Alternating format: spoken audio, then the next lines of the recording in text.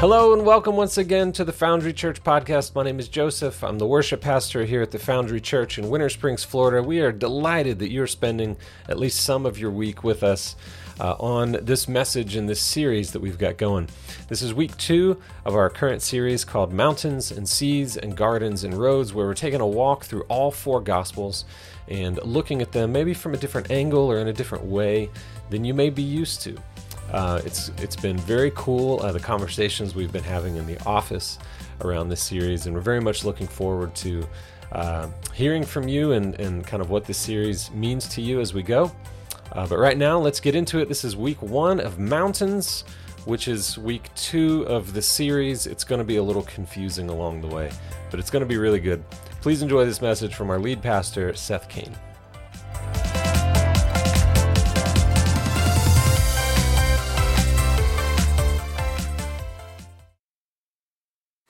Hey guys,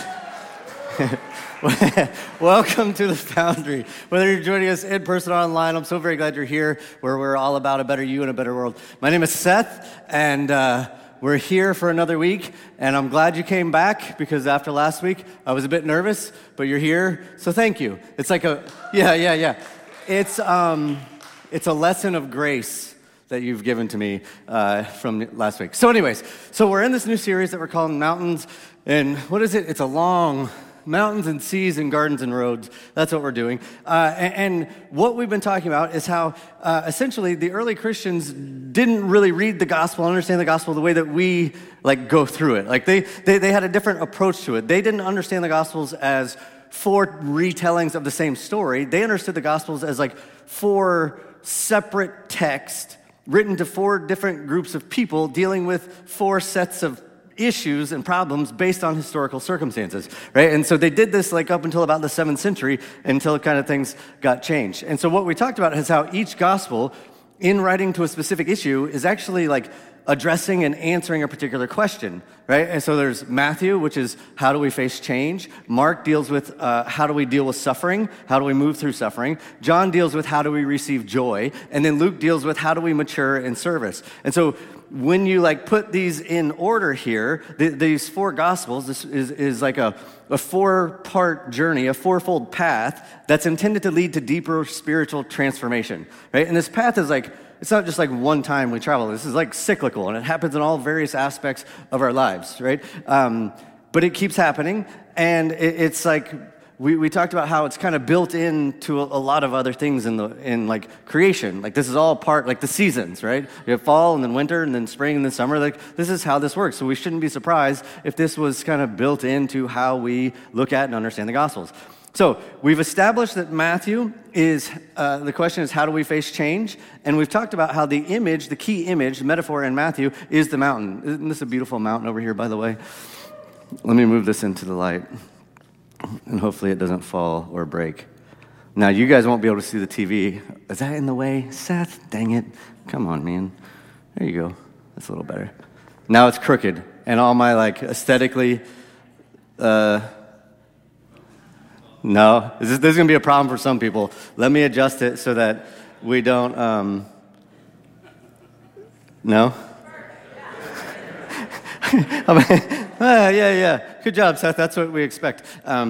Just a little off. So we talked about how Matthew is written to this group of Messianic Jews that have moved to Antioch shortly after the destruction of the temple in 70 CE. And we talked about how devastating this would be. We did our brief summary last week, remember? Because the destruction of the temple wasn't just the destruction of a building. It was a destruction of their identity, right? The temple was at the heart of who they were. It carried this great deal of significance. It's not only that, but it's been a holy place for the people for thousands of years. Okay, so just in case you didn't know this, the temple sat on Mount Moriah. And if you go back through Jewish history, most people believe that Mount Moriah was actually the place where Abraham was supposed to sacrifice Isaac. Did you know that? This is actually where the temple was built. So there's a long history going all the way back to Abraham and the almost near sacrifice of Isaac, right? This is where this thing would have happened. And so like 1,000 years after Abraham, King David comes along, and he comes to that same mountain, this same place, where he builds this great city. You may have heard of it. It goes by the name of, they called it Jerusalem, which means the place of peace or a city of peace. That is Jerusalem. And then in the city of peace, around 900 BCE, King Solomon comes in and he completes the first temple that sits on the peak of Mount Moriah. And then for centuries, it was believed that the Messiah would return to that place, to that temple. That's where the Messiah would return. In the 6th century BCE, the Babylonians come in and they destroy the city, they destroy the temple, and within 100 years, they're like rebuilding this temple, and they call that the Second Temple. Keep moving forward. In the 4th and 3rd century, the Greco-Roman kings, they come in and they take over the temple. So again, it's exchanged hands. It's taken out of the Jewish hands. They set up their own gods, their own idols, their own gods in the temple, like desecrating the temple. They had athletic competitions in the courtyard of the temple. Then moving further, closer to our timeline, in the mid-2nd century, you have what's known as the Maccabean Revolt. You may have heard of this, which led to the Jewish people reclaiming and rededicating the temple. They had this whole 8-day festival. You may have heard of it. It's called the Hanukkah, right, in 164 BCE. Then in 63 BCE, Jerusalem and the temple was absorbed into the Roman Empire. And then there's some few back and forths and fight to maintain the use and rights of the temple along the way, which eventually leads to the destruction of the temple in 70 CE, right? Like we talked about last week. We talked about the brutality that the Romans showed as they destroyed the temple and the rivers of blood that ran down the temple steps, right? Here's the thing. Not only was this just violent and nasty, it was also intentional as to when the Romans did this, because the day that they sacked the Second Temple in 70 CE was the anniversary date of when the Babylonians sacked the First Temple. Right? This is this is just another jab to the heart for them. It was very intentional. So the Romans were tired of how the Jewish people had been clinging to this holy place. And they wanted to destroy everything to the point that there was nothing left that they could cling to. They're looking to completely demolish any hope of anything ever happening in this place again. Now, why are we getting this history lesson on the temple? That's a great question. I just needed to fill some time. Not really. It's important. It's important to this because I want you to see how important the temple is to the Jewish people. How many generations, how many centuries they've been fighting for this place, defending this, how much faith they had to have to keep rebuilding, how deep the significance of the temple had become ingrained into their culture, right? This is a very deep thing so that you understand how devastating it would have been for them to have their temple destroyed. It was their life for thousands of years, and it's been taken from them. So Matthew is writing this gospel a few years after the destruction of the temple in 70 CE. He's writing to these Jews who believed in Jesus, the Messianic Jews, who have now evacuated Jerusalem. They've moved 300 miles north of Jerusalem to the city of Antioch. So he's writing to this group of people who are at a time of deep crisis, a time of deep chaos. People who are asking, what do we do now? How do we face change? That's the question. And so Matthew's gospel, what you see in it, it's this gospel of endings and new beginnings. It's a message of hope, and it's a message of fresh promise in the face of great crisis. And the metaphor, the metaphor of the mountain speaks to this. It speaks to the difficulty of the climb. It also speaks to the security and permanence of a mountain, Mount Moriah that they kept trying to rebuild the temple on. It also speaks to what we learn about ourselves as we go through the struggle of attempting to climb a mountain. So today, I want to take a somewhat detailed look in the very first chapters of the book of Matthew to show you how all of this shows up and to show you all the stuff that I think we might miss as we read through this story from Western eyes, okay? So, and then next week we're going to look at later in the book, we'll look at some of the bigger moments, some of the Passion Week stuff, Last Supper, crucifixion, resurrection, that sort of thing. But today I just want to start in the very beginning of Matthew. Matthew chapter 1. So Matthew opens his book with the genealogy, right? We read this story at Christmas. You're familiar with it. Let me rephrase that. We skip over this story at Christmas, right? Yeah, that's what we do. Because there's not much there that we connect with. We don't connect with that very well.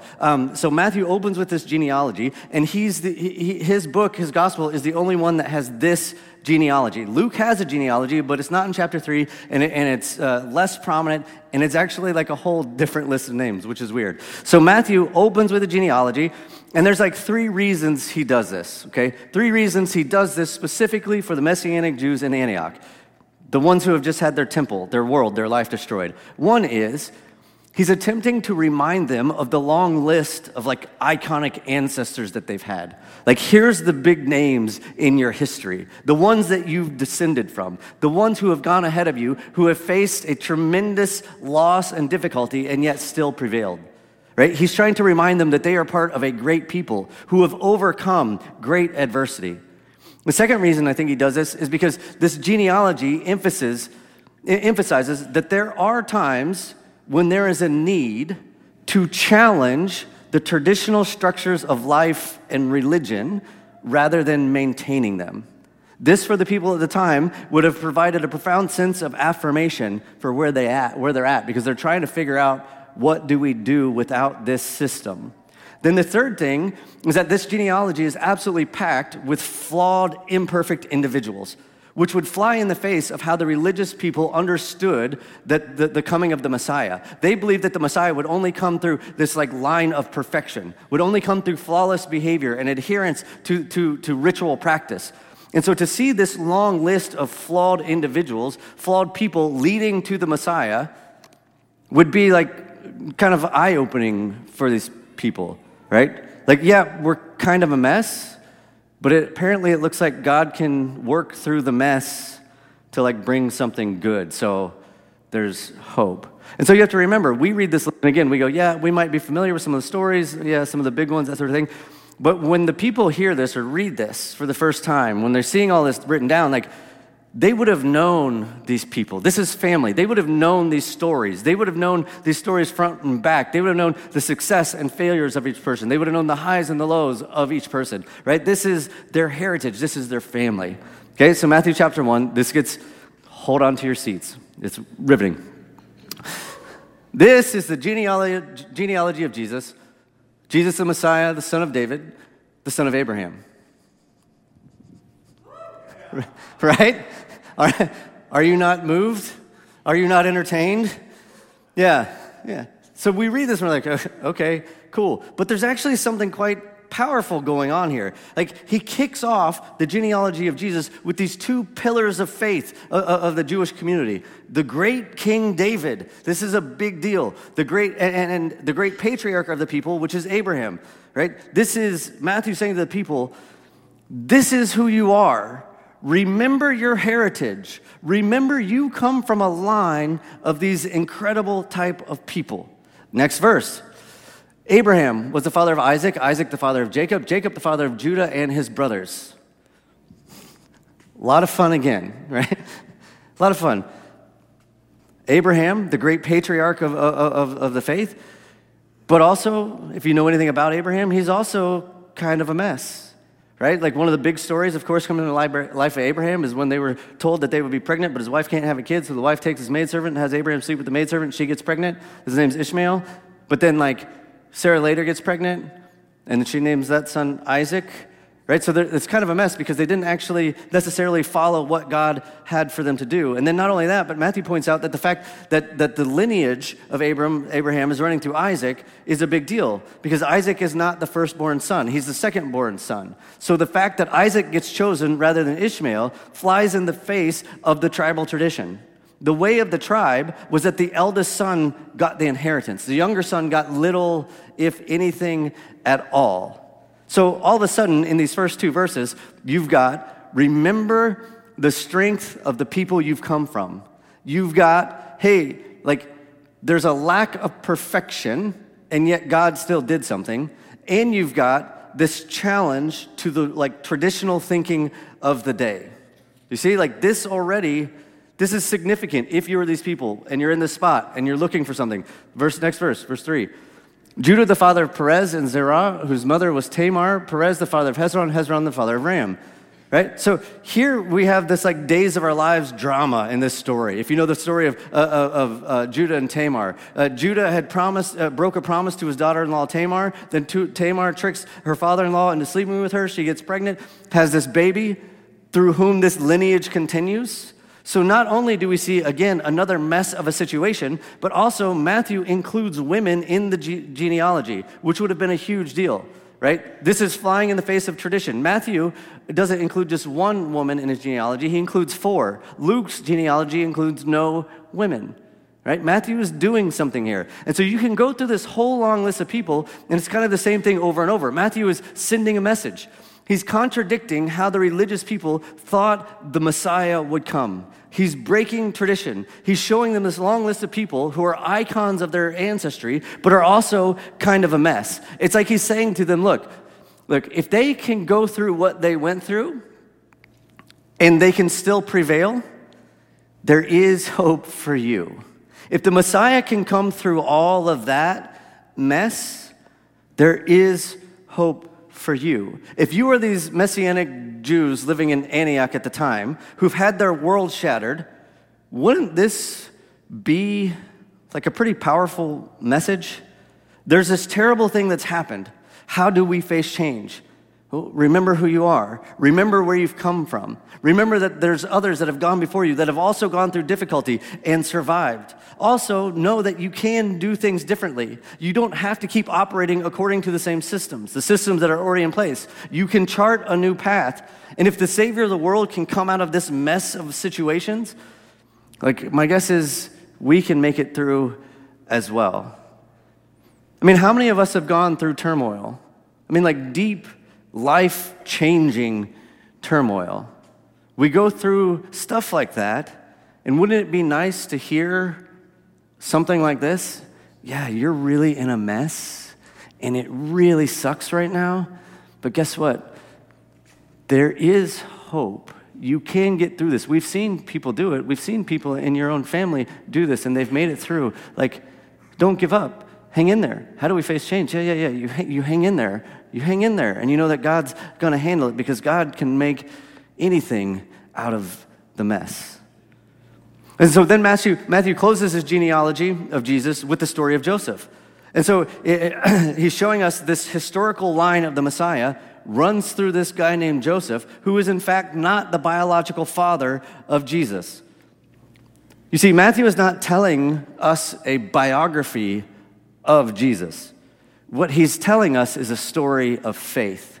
The genealogy is a story of a faith. And it's not just a story of a faith, it's a story of a tested faith. So after the genealogy, Matthew puts his focus on the story of Joseph. Right? His nativity story doesn't focus on Mary. Luke focuses on Mary. Matthew here focuses on Joseph. Matthew chapter 1, verse 18. This is how the birth of Jesus, the Messiah, came about. His mother was pledged to be married to Joseph, but before they came together, she was found to be pregnant through the Holy Spirit. Because Joseph, her husband, was faithful to the law and yet did not want to expose her to public disgrace, he had in mind to divorce her quietly. Okay, so Joseph is a righteous man. He's faithful to the law. So when he finds out that his betrothed is pregnant and it's not his, he is kind, but he is also following the convention and expectation of society at that time. He doesn't want to risk ruining his family's honor by going through this situation. But at the same time, he doesn't want to make an outcast of this woman who he thinks at this time has betrayed him. It's in this moment, it's almost like he has his own personal temple whose foundations are being shook a little bit. And so he's having to wrestle with what do I do, right? His life and faith, this temple, are being shaken. And what he decides in this moment, what it looks like is, well, he gives in to tradition, right? He gives into the tradition. I'm going to divorce her quietly. But then an angel of the Lord shows up and starts to tell him, like, hey, Joseph, not so fast. Like, you're not off the hook. Actually, you need to stay. You need to raise this baby as your own, take Mary as your wife, this whole thing. So he raises this baby as his own.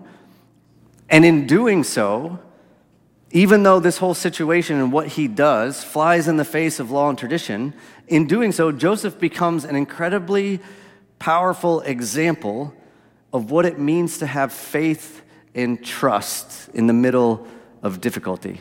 Think about the courage that it would take to be able to do this. He has no idea what will happen because of his decision. What he does goes against law and tradition.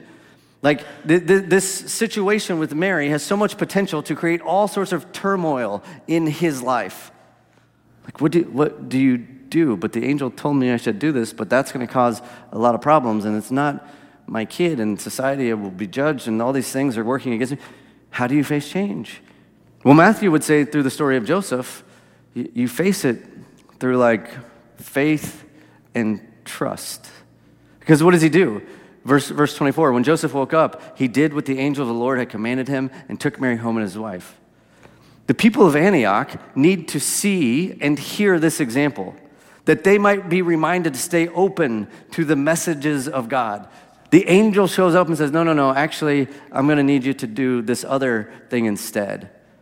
Right? Stay open to the Spirit that will show up to lead and guide. Stay open to the thing that God might be doing in that moment. When you think everything's falling apart, God may be sending these messengers, these messages to you to let you know where it is you should go and what it is you should do. Even though you may be filled with fear, even though you may have these voices of other people and traditions that keep contradicting where God seems to be leading, through Joseph, we see this idea of having the faith and trust to move forward. Trust the call in the face of adversity. Keep climbing the mountain. Now, this is all just like chapter 1, and I've cut, like, you're welcome, is what I'm saying. I've cut so much out of this. And I mean, unless I got a couple hours, we can, no? Okay. Yeah, we're hungry. We're hungry, aren't we? We're getting hungry. Communion on me. Anyways, okay, so let's get to the next thing. Let's get into chapter 2. I'm going to skip some stuff. We're going to go a little bit quick here, but just stay with me here because this is fascinating. Chapter 2. Matthew chapter 2. After Jesus was born in Bethlehem in Judea during the time of King Herod, Magi from the east came to Jerusalem and asked, "Where is the one who has been born King of the Jews? We saw his star when it rose, and we have come to worship him." We've come to worship him. So Matthew, in this passage, he highlights King Herod historically, who would have been a very dangerous figure. He also highlights the Magi coming from the east, and he highlights the sighting of this new star. Couple things about this, okay? Stay with me here. A couple things about this. The Magi are known as like the wise ones at the time. They're the one you seek counsel and advice from. It says they were coming from the east, okay? What does something coming from the east signify? The east signifies the rising of the sun.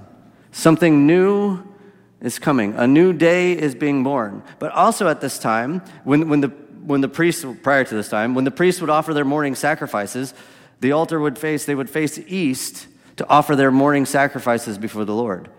So the east represents this new beginning, but it also is connected to some of this tradition that they're trying to kind of leave behind. So the east represents this hope rising in the face of the darkness. So this little line, the Magi came from the east, it's connecting to like the ending of an old system, the sacrificial system, along with the beginning of something new. And so what does this group of displaced Messianic Jews living in Antioch who have had their world torn apart because of the destruction of the temple, what is it that they might be looking for in the birth story of the Messiah?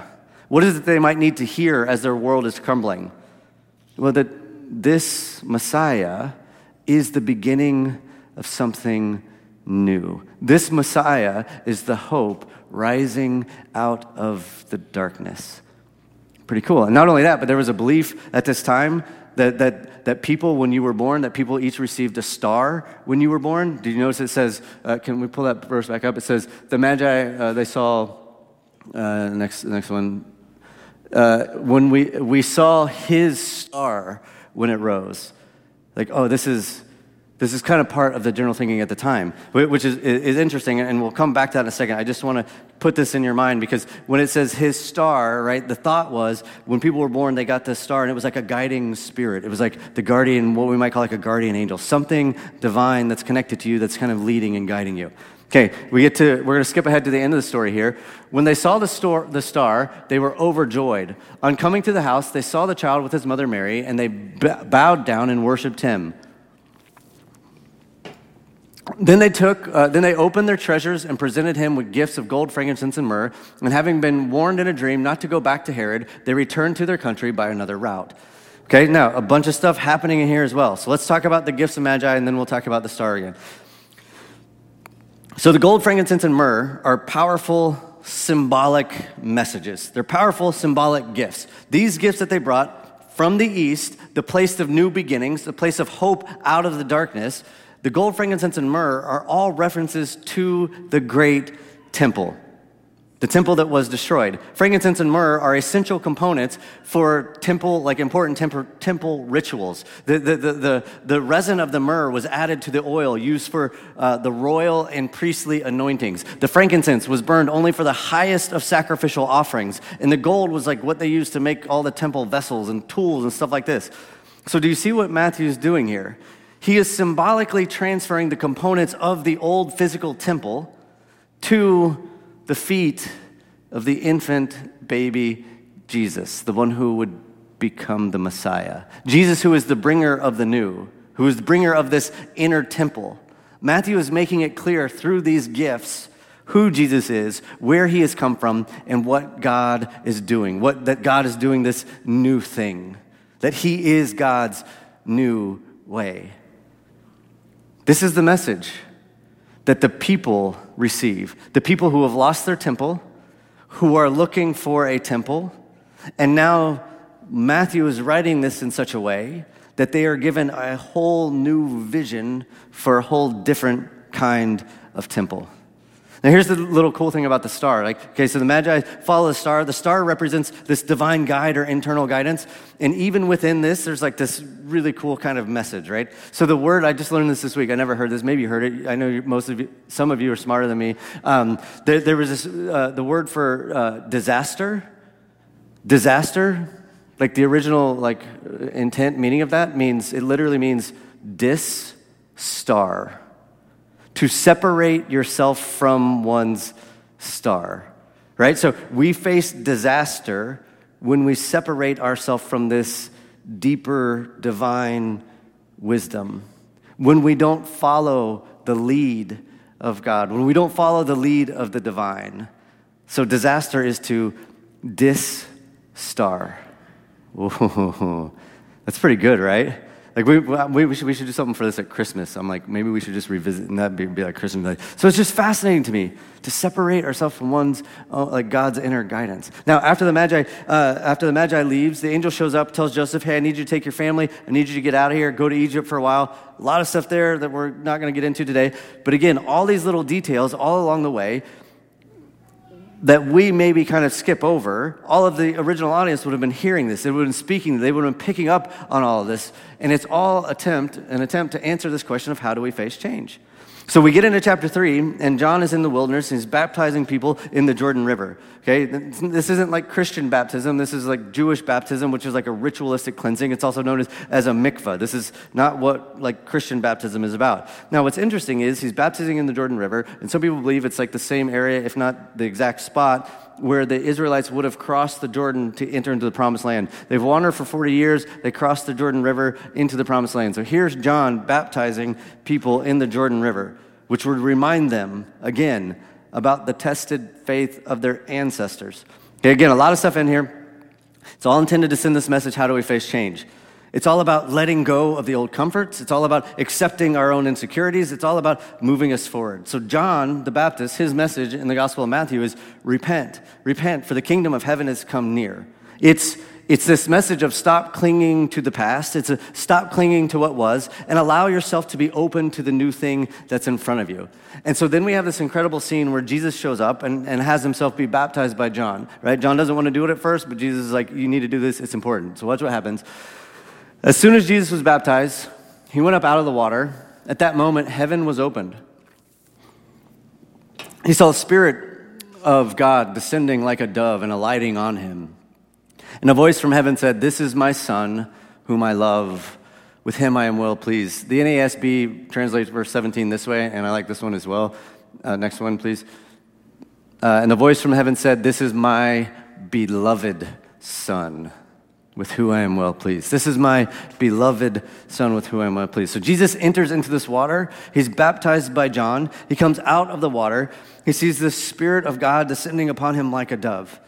Now, where else in the history of the Jewish people, the Hebrew people, would they have been introduced to the concept or the idea of a dove? What story would they have with a dove alighting on somebody?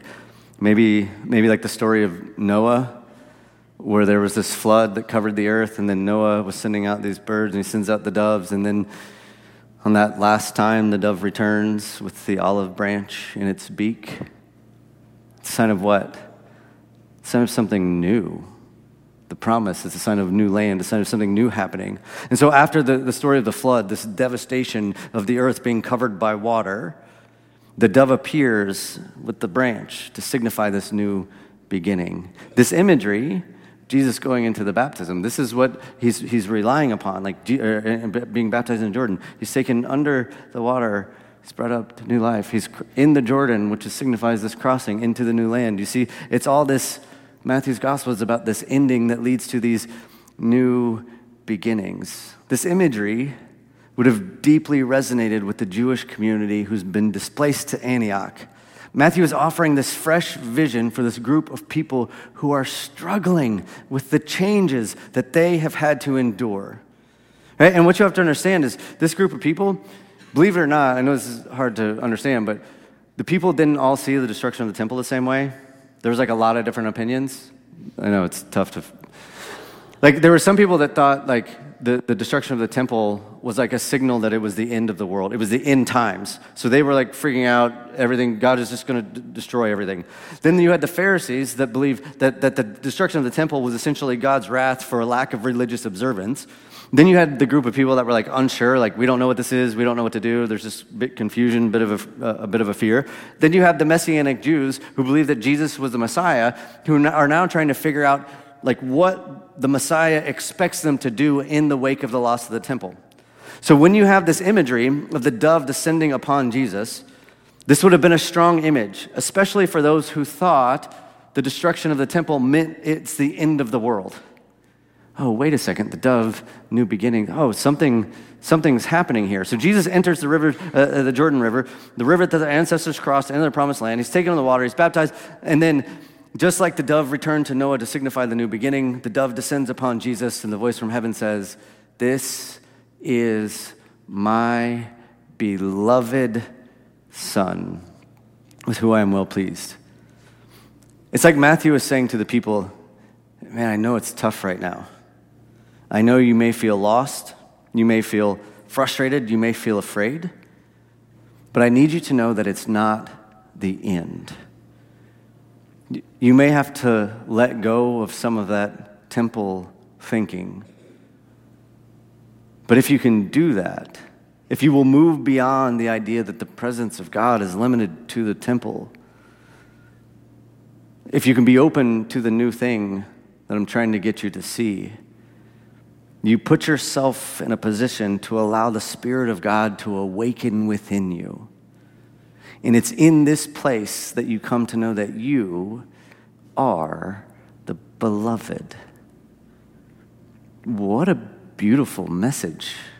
At least to me, I hear this and I see this and I think, wow. Because here's the thing, when you're really going through some stuff in life, when you're really facing the struggle of change, the struggle of climbing the mountain, isn't this the kind of words that you need to hear? Don't you need to hear, don't you want to hear something like this? It's not the end. You are not alone. You are a beloved child of God.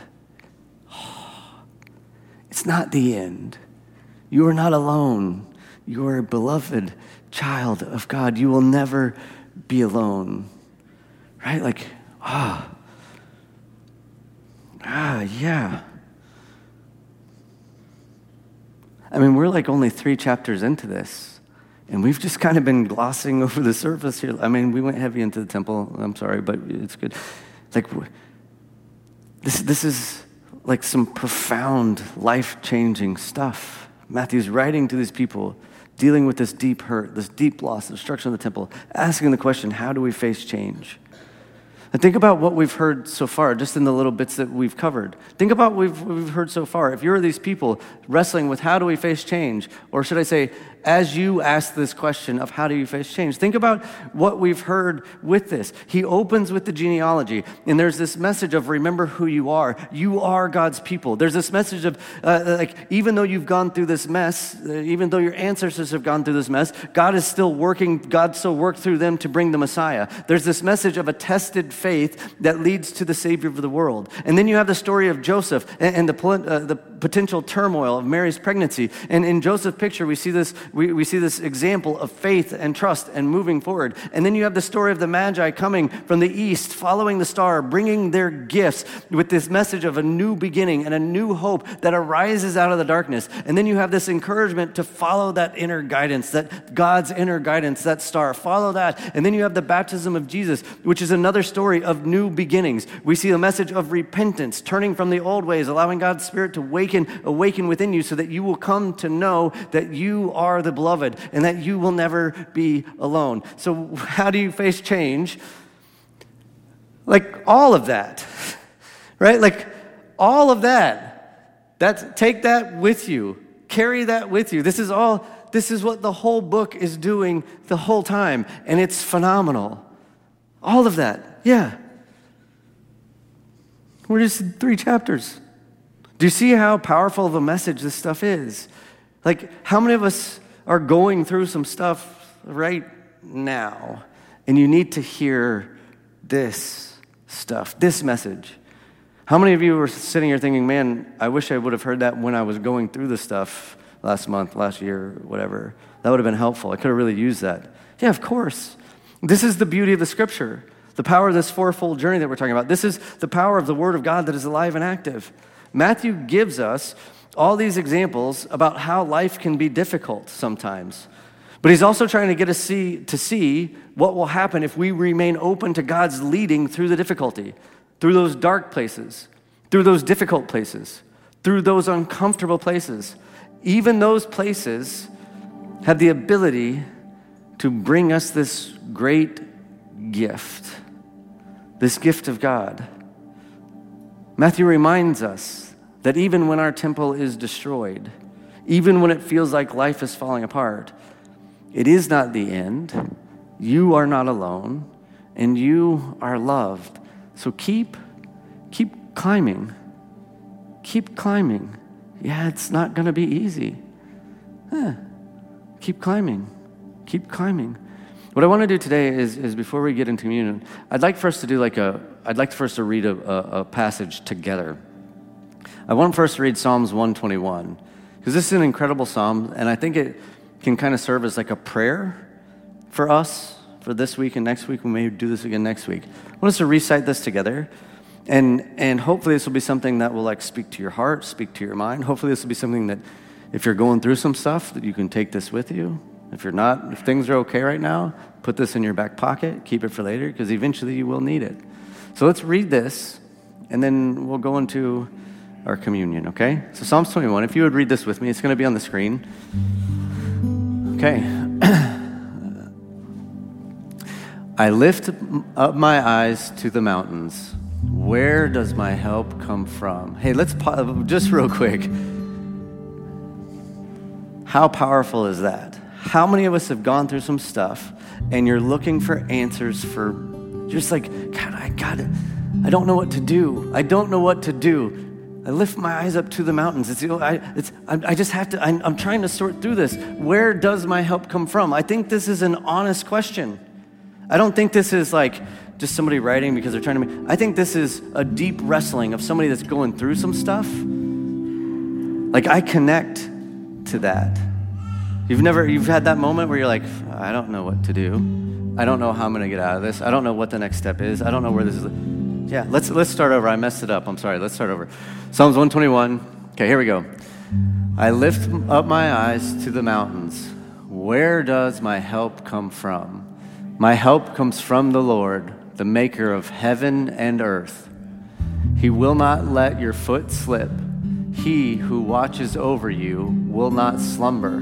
Indeed, he who watches over Israel will neither slumber nor sleep. The Lord watches over you. The Lord is your shade at your right hand. The sun will not harm you by day, nor the moon by night. The Lord will keep you from all harm. He will watch over your life. The Lord will watch over your coming and going, both now and forevermore. And all God's people said, Well, I don't know about you, but that was very enlightening and eye-opening. I learned a lot, and I don't know about you, but that helps me sort of put some things in context, maybe that they had less context before, and that's something I think is going to happen quite a bit throughout this series. I'm looking forward to it. I hope you're looking forward to it as well. I thought it would be a fun thing in this series to do something a bit different, and so each week as we end the podcast, I'm gonna play you out with a different song. This may be completely dumb, but I think it might be fun, and I hope you enjoy this song about mountains as we end our time together today.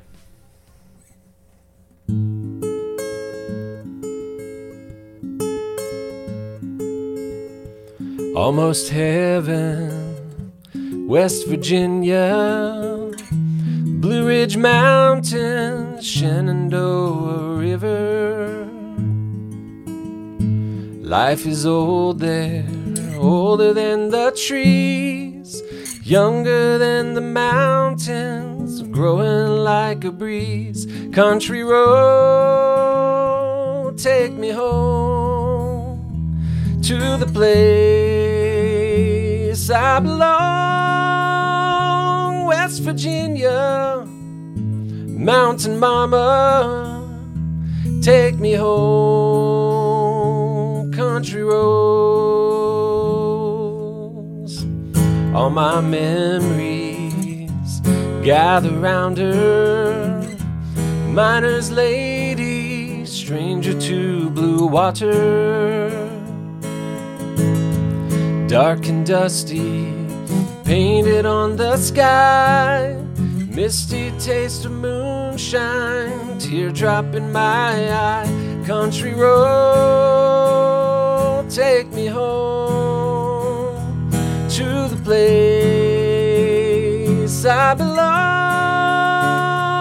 West Virginia, mountain mama, take me home. Country road, I hear her voice in the morning, how she calls me. The radio reminds me of my home far away. Driving down the road, I get a feeling that I should have been home yesterday. Yesterday, country road, take me home to the place I belong. West Virginia, mountain mama, take me home.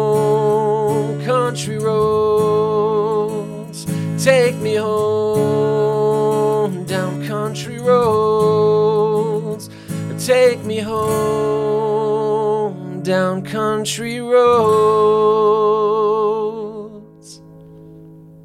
All right. We'll see you next time. Have a great week.